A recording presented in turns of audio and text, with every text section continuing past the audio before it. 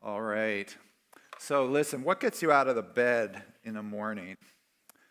When you first wake up, and those first few moments when it's very foggy and you open your eyes and you remember what day it is, what is it that excites, if you do remember what day it is? Some of us, I know we're having trouble remembering what day it is these days, but fortunately, if you do remember what day it is, what is it that excites you, makes you think, oh, this is what's happening today, or this is what I get to do today? What is it that makes you want to jump out of bed? What is it? Anybody who's willing to raise their hand and give me an answer? What gets you out of the bed in the morning? What do you look forward to? Anybody want to give an answer to that? Yes. Grits. Okay. Anything else? Yes, Abby. Youth group. She's saying, I get youth group today. I get to get out of bed and get to youth group. Anyone else? Yes. Well. A programming problem that I was dreaming about. Okay, so you get the idea. There are some things that get us out of bed. Well, we're going to turn to a passage this morning that really is there to motivate us to face things in Christ. And it's the passage that tells us the end of the story of what the whole Bible is about. You remember this from a few weeks ago? What's the whole Bible about? What's the whole thing about? Who remembers that? Who can tell me what the whole Bible is about? Anybody? It wasn't that long ago. What is it? Kingdom. Very good, but not just the kingdom. What about the kingdom? The kingdom of God, what? The kingdom of God coming to earth. Thank you. The kingdom of God arriving. That which we see in heaven, what John is caught up and he sees it in heaven, the jewel, the fire of the emerald, coming down to earth, arriving, where it's a physical reign of God, of Christ on earth. What you see in heaven, going on in heaven, that paradise coming to earth. That's what the whole Bible is about, that actually coming to pass. And now we're going to read the passage that talks about that when it has arrived. But before we get that motivation to get out of bed in the morning, I want to give a few rules for interpreting the book of Revelation. And I've been trying to do this actually as we've been going along in this series. I've been trying to give us these rules and build these rules for us. But let me enumerate them this morning. I'll give you these 3 rules, okay? 3 rules for reading the book of Revelation. If you get these 3 rules down, if you say, this is how I'm going to read it, it'll become a revelation for you rather than an obfuscation for you. Instead of reading the book of Revelation and feeling like, I'm so confused, I don't know, what are we talking about here? It'll be something that says, wow, this book is powerful for my life. 3 rules, okay? It's not going to answer all your questions, but you get these right, the book will open up for you. Rule number 1, and these 3 come from what the book of Revelation is, right? In the beginning, John tells us what this book is. He tells us there's 3 things. And these rules, each of these are kind of like a major rule that comes from what it is. The first thing the book of Revelation is an apocalypse, right? Chapter 1, verse 1, actually the very first word of the text, apocalypse, apocalypse. And because it's an apocalypse, that gives rise to our first rule. Rule number 1, reading the book of Revelation. Numbers are not numbers, okay? We saw this in the beginning, right? Numbers are not numbers. Numbers are symbols, right? So when it says 7 spirits of God, it's not 7 spirits, but it's the fullness of God's Spirit. It's the completion of God's Spirit. It's the whole completion of God's Spirit before the throne. And so the word 7, when you see it, don't think necessarily it's 7 of something, but it's the fullness of something, the completion of something. 7 years isn't necessarily 7 years, it's the fullness of a time, the completion of a time. The number 4 is the number for earth or creation. So there are 4 corners of the earth. So there are 4 living creatures of the earth and 4 faces of the living creature. It stands for creation or earth. The number 12 is the number of God's people, Israel. Okay, so you see 12, you think of God's covenant people, Israel, or the new Israel. You see 12 or multiples of 12. You're talking about God's covenant people. Very important. Okay? 10, the number of Satan, right? The number of the devil. So there are 10 horns on the dragon. There are 10 crowns on the beast, right? Because that's the number of Satan. So numbers are not numbers. That's the first thing. Second rule for reading the book of Revelation. I've been trying to build these with you. This was last time, right? What is the book of Revelation? It's a letter. It's a letter. Right in the first few verses, John tells us that. Chapter 1, verse 4. John says, I'm John writing to you, and I'm writing to these 7 churches. He gives us the standard epistolary greeting from the first century to tell us that he's writing to these 7 churches that are in Western Turkey.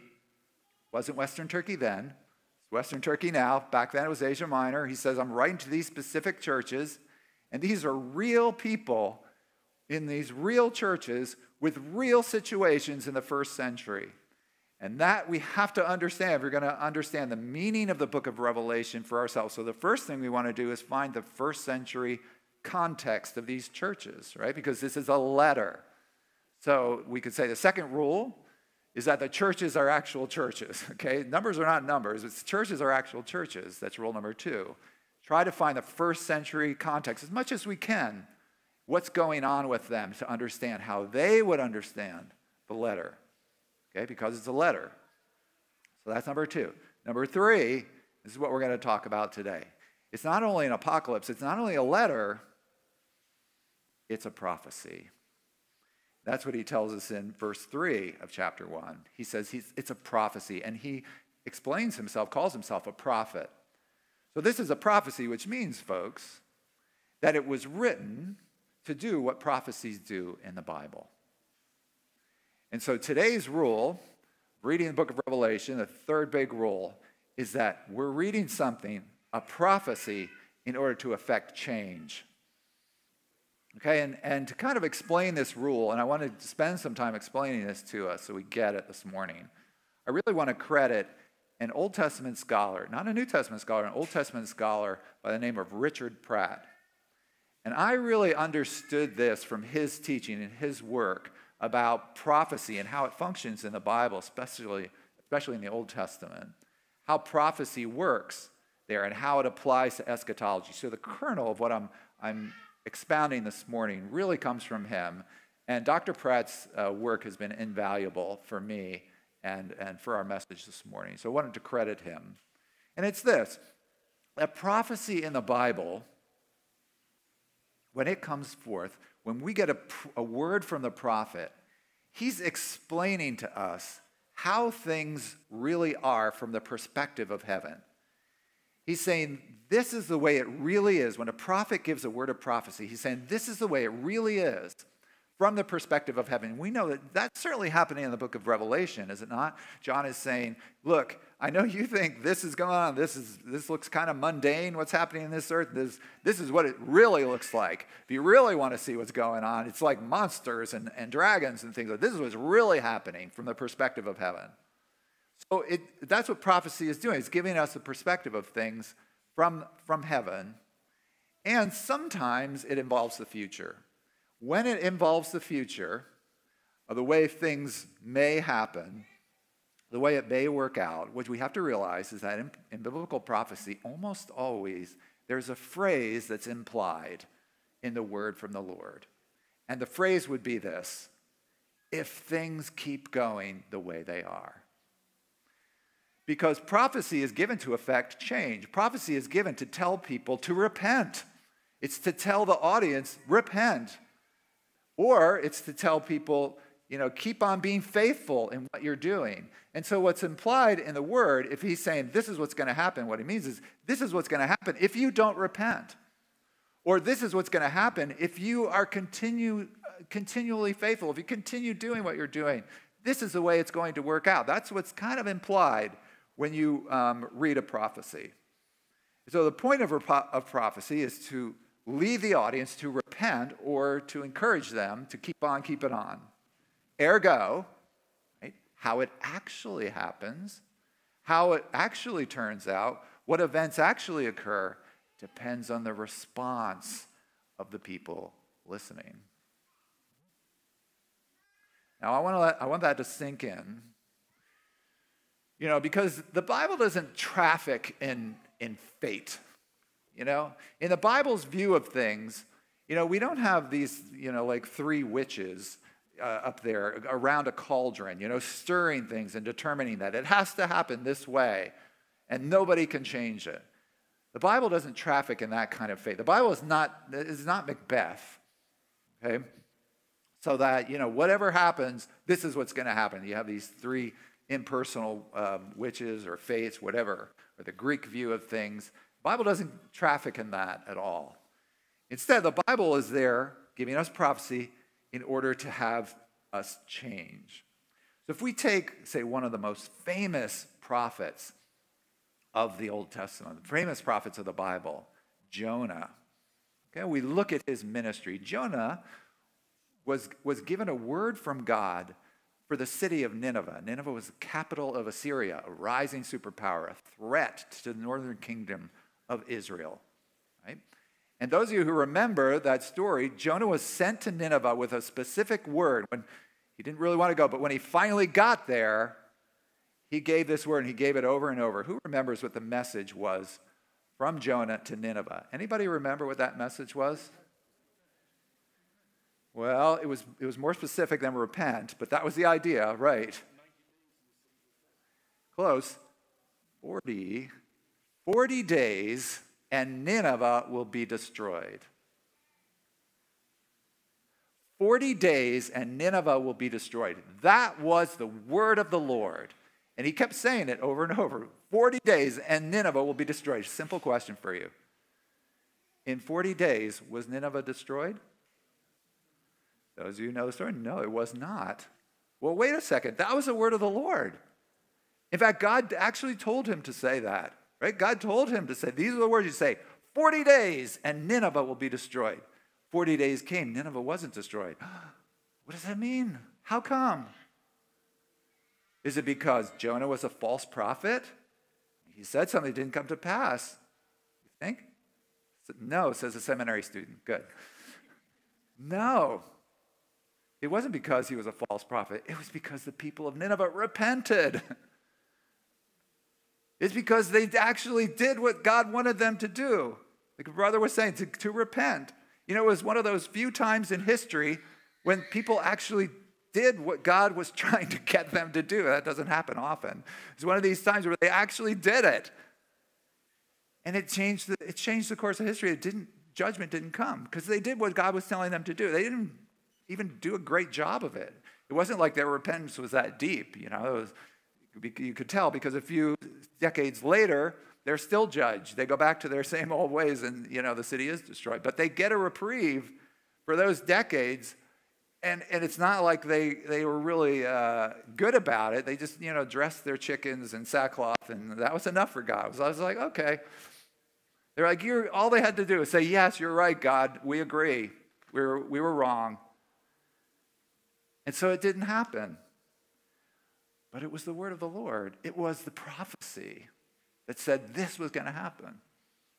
Now, if you guys are listening to me, and some of you are thinking, and you realize where I'm going with this, you're probably thinking, okay, wait a second. Now, that's not the situation with the book of Revelation. No way. Because in the book of Revelation, John sees it happen, right? When we read in the book of Revelation, John says, I saw this. I looked and I saw this happen. That's different. You think so? Well, let's take another prophet. Maybe not as famous a prophet, the prophet Amos. Okay, not as famous Amos, we could call him. But also a great prophet, very important guy. He gets a word from the Lord. In fact, more than a word, God shows him what's going to happen. He's also ministering in the northern kingdom of Israel during the time of the rise of the Assyrians, a great crisis time for Israel. And he says, God showed me a vision. And God shows him what's going to happen. You can read about it in Amos chapter 7. There are all these locusts. And he says the whole locusts come and they settle in the land of Israel and they eat, and they decimate the land of Israel. And Amos said, this is what's going to happen because I saw it happen. Another simple question. Did it happen? Answer is no, if you go and read it. One of the most beautiful passages in the Old Testament where Amos takes a very a very Abraham-like posture toward God, and he argues with them. And Amos actually says to God, you can't do this. You can't do this, because if you do this, you'll destroy the remnant. There won't be any of Israel left to multiply again. You can't do it this way. You can't do this. And you know what God says? He says, okay, you're right. He doesn't do it. But Amos saw it. Amos actually saw this was the vision. He said, I saw this happen. It didn't happen. Why? It's because Amos was a false prophet? No. It's because prophecy isn't history written beforehand. It's there to affect change. It's there to make something happen. And when it happens, that implied phrase, if things continue as they are, it's not there. So, I could give you different examples, but I know some of you are probably sitting there thinking, wait a second, aren't you a Calvinist, Sam? Aren't we sitting in a Presbyterian church? Don't you believe this, that everything is foreordained ahead of time? Aren't you supposed to believe that? Absolutely, I believe that. Absolutely. But that's not the level on which God is operating with us in prophecy. Very rarely are we getting the secret counsel of God's will where he has determined everything. He's not talking about that when he's giving us prophecy. Okay? Now, there are some times when God tells us things it's not going to change, usually when he's swearing. Okay? He swears on his covenant. Covenants don't change. If he swears on his character, there are some things that will not change. There are times when God says, I don't care what you do, I don't care what happens, it's going to go down. Nobody can do anything to change that. There are those times, but they're rare. We are not privy to those times usually. Much more usually, this word comes in order not to give us an unalterable progression, but to shape our attitudes toward the divine purpose. So really, what this means is, it depends on us. In fact, that's the sentence of the day. It depends on us. In fact, I'd like you to say that with me. Would you say that with me on the count of 3? 1, 2, 3. It depends on us. Again, 1, 2, 3. It depends on us. Amen. Amen. It's not given to lock you into some fate. The word of prophecy is given to effect change. So it's not a history written in advance. It's a call to advance history. Please stand with me as we read from the book of Revelation, chapter 20. I'm going to read from the ESV version. I'm going to read the first 10 verses. Again, Revelation chapter 20. Let us hear the word of prophecy from the author John.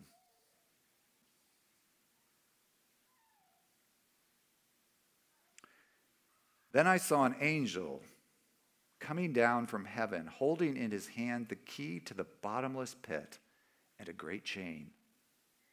And he seized the dragon, that ancient serpent who is the devil and Satan, and bound him for 1,000 years, and threw him into the pit and shut it and sealed it over him so that he might not deceive the nations any longer until the 1,000 years were ended. And after that, he must be released for a little while. Then I saw thrones, and seated on them were those to whom the authority to judge was committed. Also, I saw the souls of those who had been beheaded for the testimony of Jesus and for the word of God, and those who had not worshipped the beast or its image, and had not received its mark on their foreheads or their hands. They came to life and reigned with Christ for 1,000 years. The rest of the dead did not come to life until the 1,000 years were ended. This is the first resurrection. Blessed and holy is the one who shares in the first resurrection. Over such, the second death has no power. And they will be the priests of God and of Christ. And they will reign with him for 1,000 years. And when the 1,000 years are ended, Satan will be released from his prison and will come out to deceive the nations that are at the four corners of the earth, Gog and Magog, to gather them for battle. Their number is like the sand of the sea. And they marched up over the broad plain of the earth and surrounded the camp of the saints in the beloved city. But fire came down from heaven and consumed them. And the devil who had deceived them was thrown into the lake of fire and sulfur where the beast and the false prophet were, and they will be tormented day and night forever and ever. And this is the word of the Lord. Thanks be to God. Please be seated.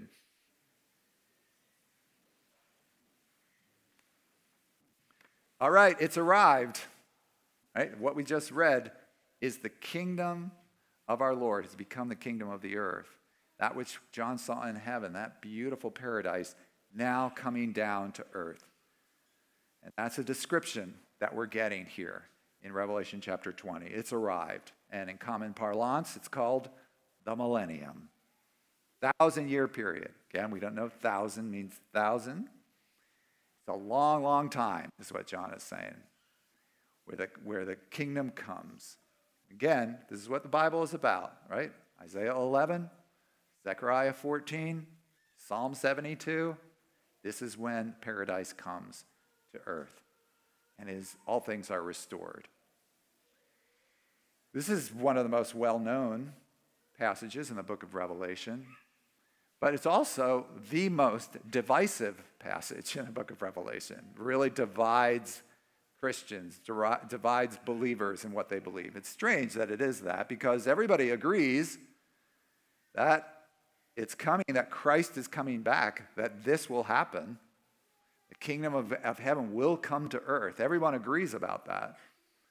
Right people are going to be ruling. No more bad budget decisions. No more mistakes in foreign policy. No more problems, and unjust rulings. That'll all be done. No more ruling by bravado. It'll be authentic, actual ruling, righteous ruling. That's going to happen. Everybody agrees that, but how is it going to happen?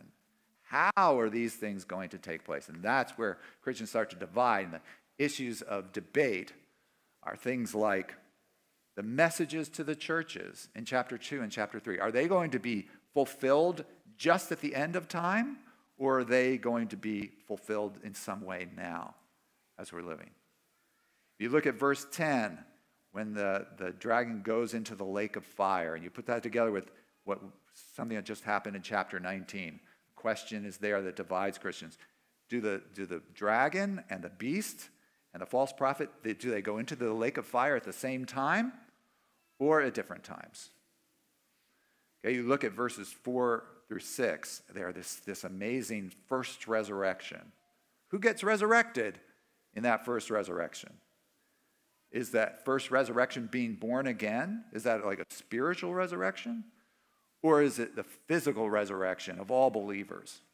Or is it the physical resurrection of just a select group of martyrs? Who's actually reigning with Christ on those thrones in the millennium? These are points of disagreement. And then the big question, the biggest question of all that divides Christians: when is the real event of Christ's second coming going to happen? Is it going to happen before the millennium, or is it going to happen after the millennium? And that gives rise to these three big views. Forgive me if, I'm painting with broad brushstrokes here if I don't get your particular nuance of what your position is. Forgive me. But basically, three big views about it. And if you don't know what they are, I'll just go over them briefly to you. They're called premillennialism, postmillennialism, and amillennialism. Okay, and premillennialism says, got it out there, premillennialism says things are going to get really bad, and certain things are going to happen, and Christ is going to come back and rescue us. Then there's going to be the millennium. Okay, premillennialism says things are going to get really, really bad, and Christ is going to come back for us and rescue us in some way. And there's the millennium. Okay. Postmillennialists say, no, that's not how it's going to happen, but rather the Spirit is working now. We're in the age of the Spirit. And those two witnesses we read about earlier in the book of Revelation, that fire comes forth from their mouth, they are effective and faithful in their witness. And that changes things. And just as we see happening, the world is going to get more and more full of the Spirit of God, and it's going to usher in this new era called the millennium. And then Christ is going to come back after that. And not to be left out, there's a third group of people who say, no. You can't read Revelation sequentially because, if you take the story of the woman, the holy woman who gives birth to the holy child, that's in the middle of the book. And whether you interpret her to be Eve or to be Israel or to be Mary, it's still something that already happened. So that's can't be something that's in the future. You can't read Revelation that way. It's rather a cycle of telling us the way that history works out in general. And they're called amillennialists because they say, actually, we're in the millennium now. Millennium started when Christ rose from the dead. And we're just getting successive pictures of that in the book of Revelation. So we're in that now. And things are just going to go the way history goes, and then Christ is going to come back. So we had three different views of this. How do you decide between these three different views, friends? And the answer is always the same. The answer is a chart. You got to have a chart. Right? You put up the chart, that answers the questions for you, right? It's got to be a chart. I'm going to disappoint you this morning because I don't have a chart. Instead, I'm going to ask you to think about it with me because the main feature of having these three different views and talking about them is getting to listen to the jokes that they tell about each other. That's really the basic draw of these three views, is as you listen to the jokes, and they have jokes about one another. So, for example, the amillennialist says to the other two, about the millennium, about this 1,000-year period, it says, the premillennialists are waiting for it. The postmillennialists are working for it. But we're enjoying it. Okay, that's supposed to be funny. Okay? And then the premillennialist says to the amillennialist, he says, we're in the millennium now? So Satan is bound, we just read it, right? Satan is bound by a chain now, and he's shut up in a way? If Satan is bound by a chain now, got to tell you, it's a pretty long chain. That's not what I'm seeing happening. Doesn't 2 Corinthians 4 say Satan is currently deceiving the minds, just like in this passage, he's deceiving the minds of people now. 1 Peter 5, isn't Satan prowling around like a roaring lion? That's on a chain. That's a pretty long chain, So they go back and forth. And as I said, that's the main feature of these things. And if you don't have a chart, you're out to lunch. Instead, let me just ask you to think with me for a moment. You have to realize something. This has divided the church for 2,000 years. For 2,000 years. Now, why would that be? Just think about it with me. 2,000 years. It's not like one of these questions that just came up 5 minutes ago that divide people like, oh, did Jesus talk about homosexuality or things like that? No, this is 2,000 years. People have been having different views and arguing about it. You can trace this through the first few centuries of the church in a long, drawn-out debates on what they called Chiliasm, which is basically this. Chiliasm, it's from the Greek word, the Greek adjective for 1,000, chilioi, right? And they had these chilioi debates first few centuries of the church. And then Augustine came along and said, no, we should all be amillennialists. And he carried the day for a while. Very smart guy. And then the Puritans came along, and they said, no. People like Jonathan Edwards, avowedly, determinedly postmillennialists. They said, no, it's postmillennium. So you have brilliant people holding these different views. How do you decide between them? How do you do it? And you begin to realize that the reason that these views have been held for the last 2,000 years is because there's scriptural evidence for all three of them.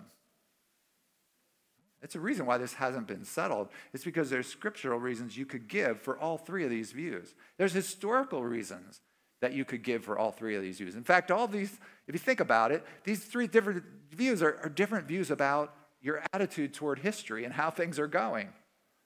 Right? One view is things are going to get really bad, and then Christ is going to come back, right? And it's going to be the end.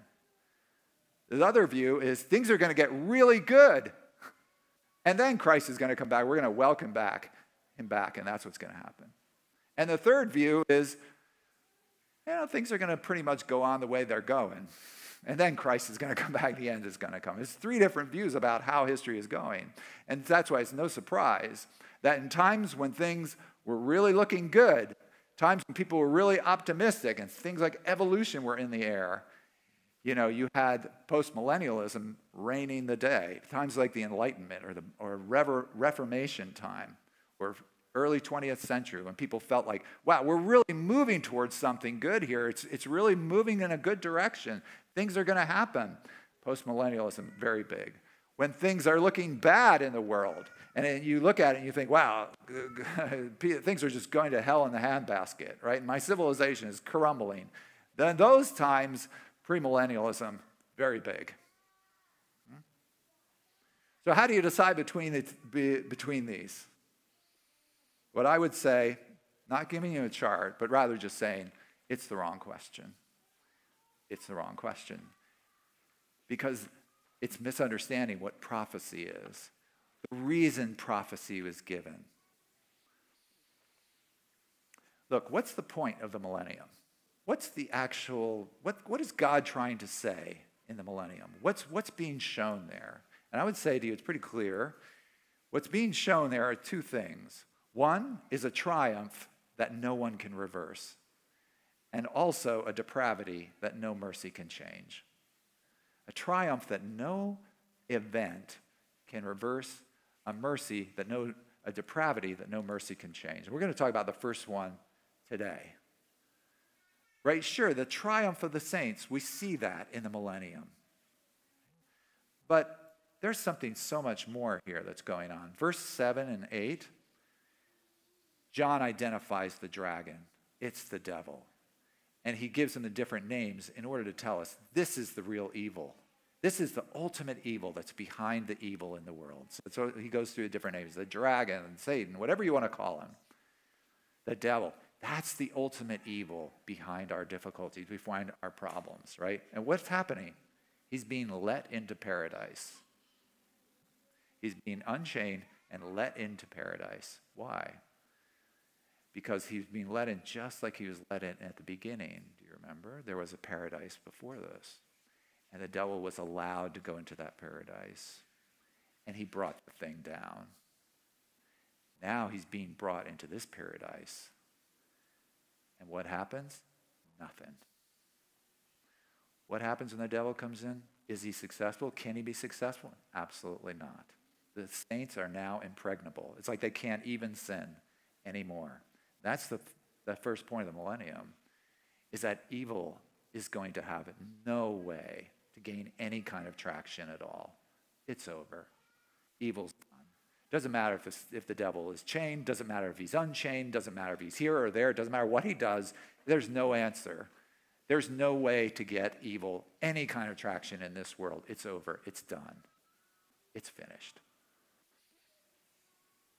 So the real key for me is verse 9. There's a fire that comes out of heaven. How does that fire come? How does that fire come and consume God's enemy?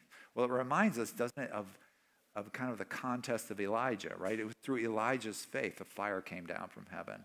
Or if you read this with Ezekiel chapters 38 and 39, there's again, it seems like a repeat of what Ezekiel sees. There's this fire that comes from heaven, but it's not clear. Is it the fire that destroys, or is it the swords of the saints that destroy? But we could look much closer to the book itself in chapter 11. Remember, we saw the two witnesses. And who were the two witnesses? They were the church. Right? The church comes forth. And when the church comes forth, the fire comes out of their mouth and destroys all the opposition of God. Actually the fire from heaven comes out of their mouth. So here it is for us, I think, a question. Can the saints be involved? Can the saints be involved in this destruction of evil? Does it happen by the sword of the word of God in their mouths? By them not defending themselves but trusting in heaven? Let me read to you a passage from 2 Peter chapter 3. These are the words of the head of the church, the chief apostle, Simon Peter. I believe these are his words. And he he brings up this time. And listen carefully to what he says about it. 2 Peter chapter 3, quote, "But the day of the Lord will come like a thief. The heavens will disappear with a roar. The elements will be destroyed by fire." So he's obviously talking about the end, right? "And the earth and everything done in it will be laid bare. Since everything will be destroyed in this way, what kind of people ought you to be? You ought to live holy and godly lives as you look forward to the day of God and speed its coming." So did you hear that? Look forward to the day of the Lord and speed its coming. Speed its coming. We can speed the day of the Lord. We can change the date. Well, according to the chief apostle here, yes. Seriously? We can change the date of the day of the Lord? Yes. It's up to us. It's up to us. Say that with me one more time on the count of 3. 1, 2, 3. It's up to us. That's the position I would advocate. That's the position I think John is advocating for us. It's why he ends the book the way he does. Come quickly, Lord Jesus. Come quickly, as if we could make a difference, because John knows we can make a difference. We can speed his coming. There's a Jewish proverb that was told, the rabbis tell this, and I remember when I heard it, I thought there's some truth there. The rabbis say, if every faithful Jew on earth kept the Sabbath for one time together, it would bring the Messiah. That's what they say. If every Jew on earth, one Saturday, all of them were faithful to do what God said, it would bring the Messiah. They think the first time. The same idea of speeding his coming. So you're saying, well, how does that work with this passage? How could it happen in different ways? Do you see how it could happen? To me, this is what it says. It could happen in any of these days. The worldwide church could become any of those churches in chapters 2 through 3. We could, what we could do? Look, we could live faithless lives. We could say, you know what? I'm not really interested in suffering. We could opt out of suffering, as the book of Revelation talks about, when he asks us to. We could not really uphold his word, opt out of suffering, just sit tight, claim salvation. You know what's going to happen? Things will get really bad. Things will get really bad. And then he'll come and he'll rescue us. Sure. That'll happen. You know why? Because he always rescues us. He will rescue us if he needs to. That will happen. So that could happen that way. You know what else could happen? We could say, you know what, I don't really believe in this kind of fight with evil. I don't really think in this kind of end time stuff. We'll just leave it up to Christ in the end of the world, and he'll make it right. And sure, we can get glimpses of the millennium now, I feel like, as through a glass darkly to see what is possible. And sometimes I feel like I'm reigning in life with Christ. When I look at my peers and myself as we're going through life, through the decades, and I see what happens, it's not that we don't have problems like they do. Like, I look at my peers from college, it's not like I don't have problems. We all have problems, but I'm looking at how my problems are not destroying me. Like I see what's happening in their lives. That gives me a feeling like, gee, maybe I am reigning with Christ now. But we could take that attitude. There isn't really a fight going on, and Christ is going to work it all out. And yeah, Christ will work it out in the end. God's purposes will happen. The kingdom will come on earth in an amillennial kind of way. That could happen. But if we are faithful in speaking his word, and if we are faithful to suffer well, as he asks us, the earth will shake, friends. The nations will be converted, and we can bring him back. That's also true. The wedding doesn't happen until the bride is ready. And do you know what she's dressing herself in? The righteous deeds of the saints. So how that fire comes to destroy God's enemy, it's up to us. It's up to us. Here's what I want to tell you this morning. Let this get you out of bed in the morning. Let this be the thing that excites you to say, I want to get out of bed this morning because he is coming back. You could actually bring him back sooner by what you do today, by your faithfulness today that brings that day closer. Do you want to see him come back? Do you really want to see him come back? Do you want to see the earth as a paradise? Do you want to actually see the wolf nestling with the lamb? Do you want to see your children playing over the den of cobras and just giggle at it because it's so cute? Do you want to see that? Do you want to see righteous rule where there aren't any mistakes in government anymore? There's righteousness and justice enacted on the earth. Do you want to see that? If you want to see that, raise your hand. Do you really want to see that? Do you want to see him as he really is? Not just in prayer, but physically as he really is among us and never to depart. Do you want to see it? If you want to see that, stand to your feet. If you want to see that, say Maranatha. Say Maranatha.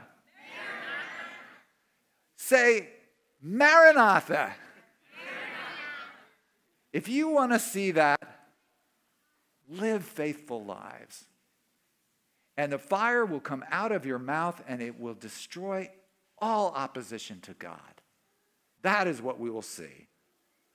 Do you really want him to come back? Say hallelujah.